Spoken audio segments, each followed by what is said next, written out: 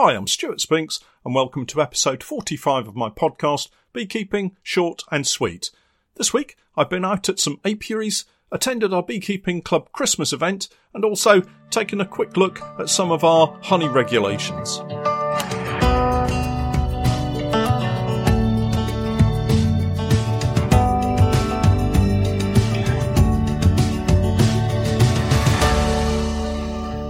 Beekeeping Short and Sweet, a beekeeping podcast for the inquisitive beekeeper with a short attention span.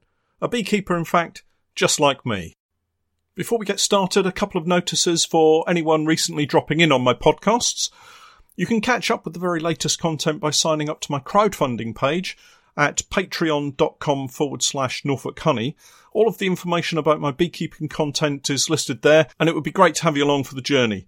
Secondly, don't forget the online microscopy course, which is coming in a few weeks' time, probably sometime into the new year, and I'll be launching my Basic Microscopy for Beekeepers online course designed to get beekeepers everywhere involved with the minimum of technical mumbo-jumbo. So just 10 days till Christmas as I record today's podcast. It seems to come round so quickly. It's like planning for the new beekeeping season. The build-up seems at first to be so far in advance of spring, but then, just like any eagerly anticipated event, it's suddenly upon us. So, before I dash out the door to complete, or rather to start my Christmas shopping, here's what I've been up to in the past week. To start with, Pete and I have been out and about visiting apiaries to get the hives ready for the overwinter oxalic acid treatments. You'll remember Pete helps me out with a lot of my woodworking stuff, and he's also a fantastic help with all of the beekeeping through the season. So my thanks again to Pete. Anyway, I wanted to get the Varroa floor inserts into the open mesh floors in readiness and not be groping around for those inserts as I have in previous years. But herein lies the problem. Over the years, I've purchased floors from a range of different UK suppliers, and of course none of them make what I would call a standard national or commercial open mesh floor. They all have slightly different setups. They're all great, but they're all just a little bit different. They're maybe a little bit wider, a little bit narrower, and of course this is important at the back of the floor where the inserts slip into the floor.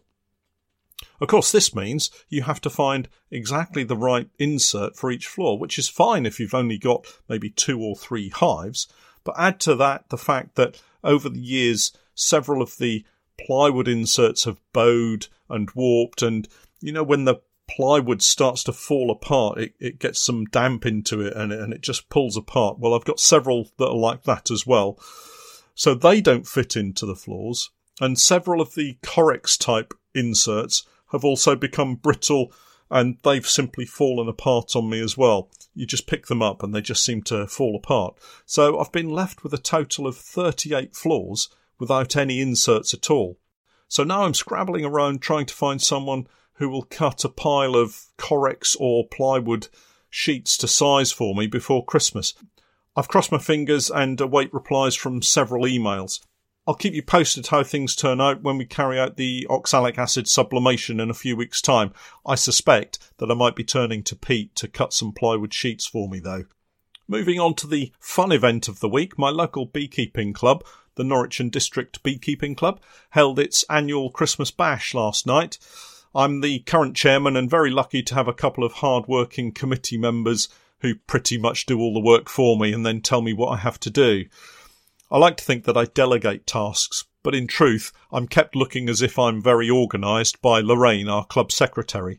So thanks, Lorraine, and a very happy Christmas to you. Don't forget to let me know about that membership question, though. Anyway, the Christmas bash is always good fun. As usual, we're at the Beehive pub in Norwich, where the landlady Alex has always welcomed us and prepares a fabulous buffet meal for us at Christmas.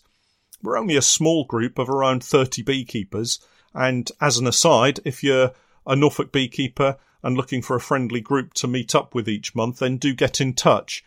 We usually get a good turnout for our monthly meetings, and the Christmas event is no exception. We had around 27 members turn out for good food, good booze, and some interesting chat about beekeeping, with a watchful eye on the news feeds as there was some major politics kicking off regarding the government this last week. Anyway, The main event of the evening is always the Christmas prize draw. I head out a few days beforehand and fill up a basket with lots of top-notch Christmas food and drinks for one of our lucky members to win. When I say one lucky member, what I really mean is me. Well, not every time. I think I've won in 2 out of the last 3 years, and anticipation was high again with the usual good-natured jibes that come my way. Well, at least most of them were good-natured, I think. It's always a fair draw, with the landlady Alex selecting the winning ticket, and I was nowhere near the basket containing the folded tickets, I have to say. And here again, my thanks to Susan Fisk, one of our founder members who's usually our ticket master for each monthly draw. We hold these raffles each month as a way of raising a few pounds for the club. And this year, we raised over £80 to add to the club funds just on our Christmas raffle. Anyway, I digress. I'd purchased my tickets and they were numbered from 980 to 990 from the yellow ticket book. We have a couple of ticket books, one yellow and one pink. Anyway, I sat waiting for my number to be called again. I was actually quite excited about it, really, which is a bit sad. But anyway, Alex dipped into the basket and in true dramatic style swirled the paper numbers around before selecting one and lifting it out. So there was a pause. Alex looked down at her hand and said, "It's a yellow ticket." So here we go. I thought this is going to be it for me. Alex continued, "It's number 9. Then there was a long pause. 9. And I thought, this is it. I'm going to win again. And Alex glanced at me knowingly. And then she said 3. A shout erupted from the back of the room, and one of our newer members, Gary, shot his hand in the air and beamed a giant smile at everyone. I don't think I've seen him move so quickly before, but the hamper was gone in a flash. I was delighted, really, because it's always great when our members who come along every month get to win a nice prize. I'm saying that through gritted teeth, of course. But I did manage to bag a couple of nice gifts, and my thanks to everybody that came along on the evening and brought along all of those prizes for the raffle. We had a great evening, the food was lovely, and we had a fun time on our table at least, with an unusual discussion about recreational drug use from our younger days. I have to say I'm very boring, having never been tempted.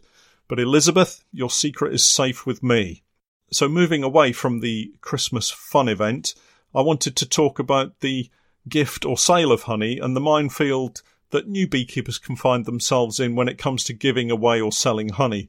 Regardless of whether you're giving the honey away to friends or family or selling it through a major outlet, the rules apply equally to us all. The honey must be labelled and treated the same regardless. To start with, though, there are some legal definitions of what honey actually is, and I thought I'd just run through some of those, and then another time we can talk about the labelling regulations, because they can be quite tricky too. I'm no expert when it comes to the honey regs, so I've printed off a copy to scan through and pick out some of the more important parts as I see them. Now, to be honest, there's quite a lot here, so I'll probably split it over a couple of these podcasts. The honey regulations of 2015 refer specifically to England, and although I've not looked at the Welsh or Scottish regs, I imagine that they're going to be fairly similar. So to give them their official title, they are the Honey (England) Regulations 2015. These regulations refer specifically to the definition of honey and the different product names given to honey. And of course they currently refer in the main to various European Union laws, such as the Council Directive 2001/110/EC 20/12/2001 relating to honey. You can see where this is going, can't you? So anyway, ignoring all of the European directives and all of the complications that are entailed in that, let's just take a look at what honey is, according to the regulations. Honey means the natural sweet substance produced by Apis mellifera bees from the nectar of plants or from secretions of living parts of plants or excretions of plant-sucking insects on the living parts of plants which the bees collect, transform by combining with specific substances of their own, deposit, dehydrate, store and leave in honeycomb to ripen and mature, unquote. So that's quite a mouthful, really, but I think Most beekeepers know and understand this definition, and whilst we couldn't recite it verbatim, we have a pretty good handle on how honey is produced. But now we get into more definitions that at first glance complicate things, but are, I think, designed to ensure beekeepers can promote and defend their valuable product.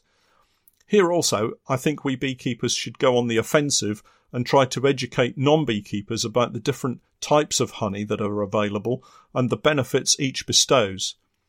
So I'll just go through the list and just explain exactly what they are. So in alphabetical order, the first up is baker's honey. That's the stuff that you leave in your warming cabinet for a week, forget about and overheat, which makes it pretty much useless to sell as bottled honey, but is very handy for cooking with. Most small-scale beekeepers probably won't have encountered this type of honey. I did once leave the Appy melter on by mistake and ended up with a couple of inches of thick, toffee-like honey in the bottom. That I labelled and sold to a local bakery as baker's honey. It's perfectly fine as an ingredient in other products, so don't throw it away if you ever find yourself in this position. Blossom honey and nectar honey. This is simply our regular honey from the nectar of plants. Some people like to call it wildflower honey, although I guess with so many cultivated plants around these days you could get caught out, particularly by other beekeepers who, it seems, like to try to trip other beekeepers up over their descriptions of their honey and oftentimes their beekeeping practices. Mostly I find it's because they themselves are poor beekeepers and seem to try to impose themselves on others in a bullying way. Just ignore them, sneak home and check your labelling to make sure that it's accurate. Anyway, back to the descriptions. Chunk honey and cut comb in honey. This is honey that contains one or more pieces of comb honey. This sells really well at this time of the year as presents. Ideal for anyone who'd like to try some cut comb, but wary of not liking it and wasting money on one large section. If you do make some of this up, don't be mean and stick a tiny piece of comb in the jar. Fill it up and gain a good reputation for being a generous beekeeper. Comb honey. This means honey that's stored by bees in cells of freshly built broodless combs or thin comb foundation sheets made solely of beeswax and sold in sealed whole combs or sections of cut comb. Here again, don't be tempted to squeeze a small section of comb out of the corner of a brood frame. Set up a super to produce specific comb honey and make a big song and dance about it when you sell it. It's valuable stuff and well worth having a go at next season. I'll certainly be producing some more as I sell out every last frame. I'll also make another video showing how I produce it. Drained honey. Here we get into some of the less often used descriptions of honey. This one simply means honey from combs that have been uncapped and the honey allowed to drain from the comb. Extracted honey. Probably the most common of all honey. We certainly produce most of our honey by extraction. It's quick and efficient. For non-beekeepers listening, this is where the combs are placed in a centrifuge and the honey is spun out of the frames of the honeycomb. Filtered honey. This is a potential banana skin, as I think most beekeepers will use some form of sieve or strainer to filter out larger debris from their honey, and that is a form of filtration. This definition, however, is for something completely different. In the honey regs, filtered honey means honey obtained by removing foreign, inorganic or organic matter in such a way as to result in the significant removal of pollen, and that's the catch. So we're talking about very fine filtration. Beware of any honey that has very little pollen in it. For most of us, straining out the odd piece of wax, some occasional unlucky bees that have strayed into the honey at extraction, or a chunk of propolis is perfectly fine and does not constitute filtration according to the regulations definition. So don't worry about calling your honey filtered honey. Honeydew honey. This is the honey obtained mainly from excretions of plant-sucking insects on the living parts of plants or the secretions of those living parts of plants.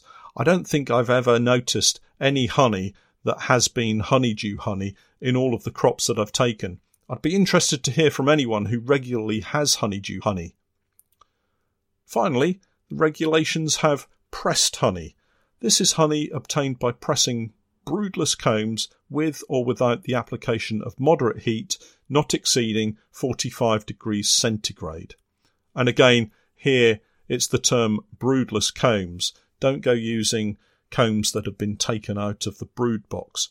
So having established various definitions, and I'm sure some of you will already be thinking there's one major definition missing, which is the current on-trend product called raw honey, but more of this in another podcast. But anyway, having a list of definitions, the regulations then go on to do what these documents always seem to do and state the bloomin' obvious. For instance, on the next couple of pages of the regulations, they go like this, and I'll only describe the very next paragraph, or we'll be here until next year.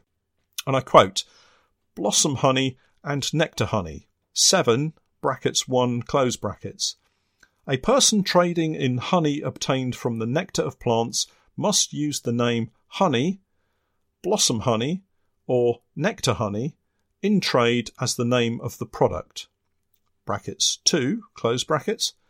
A person must not use the name blossom honey or nectar honey in trade as the name of a product if the product is not honey obtained from the nectar of plants. It then repeats itself for all the other described honey definitions. You can see how a lot of beekeepers can bury their heads and just order a standard county honey style label, the type that says Essex honey or Devon honey and that kind of thing. Just remember, it's you, the beekeeper, that is ultimately responsible for what goes in your jar and on your label. But in the first instance, if you're giving away or selling your honey, make sure you put a label on it. Be proud of what your bees have produced and, of course, make sure you get a fair price for it. I think that's enough of the honey regs for one day, but we will come back to them again and talk more about labelling and getting a fair price in another podcast. I think I've had my head in these regulations long enough for one morning. Well, that's it for this week. Don't forget you can get the very latest podcast by signing up to my Patreon page, www.patreon.com/Norfolk Honey. And again, I'll leave links in the show notes. And my thanks to all of you who are continuing to support my efforts. Finally, thanks for hanging around until the end of the podcast, and we'll catch up again next week. But until then, I'm Stuart Spinks, and that was Beekeeping, Short and Sweet.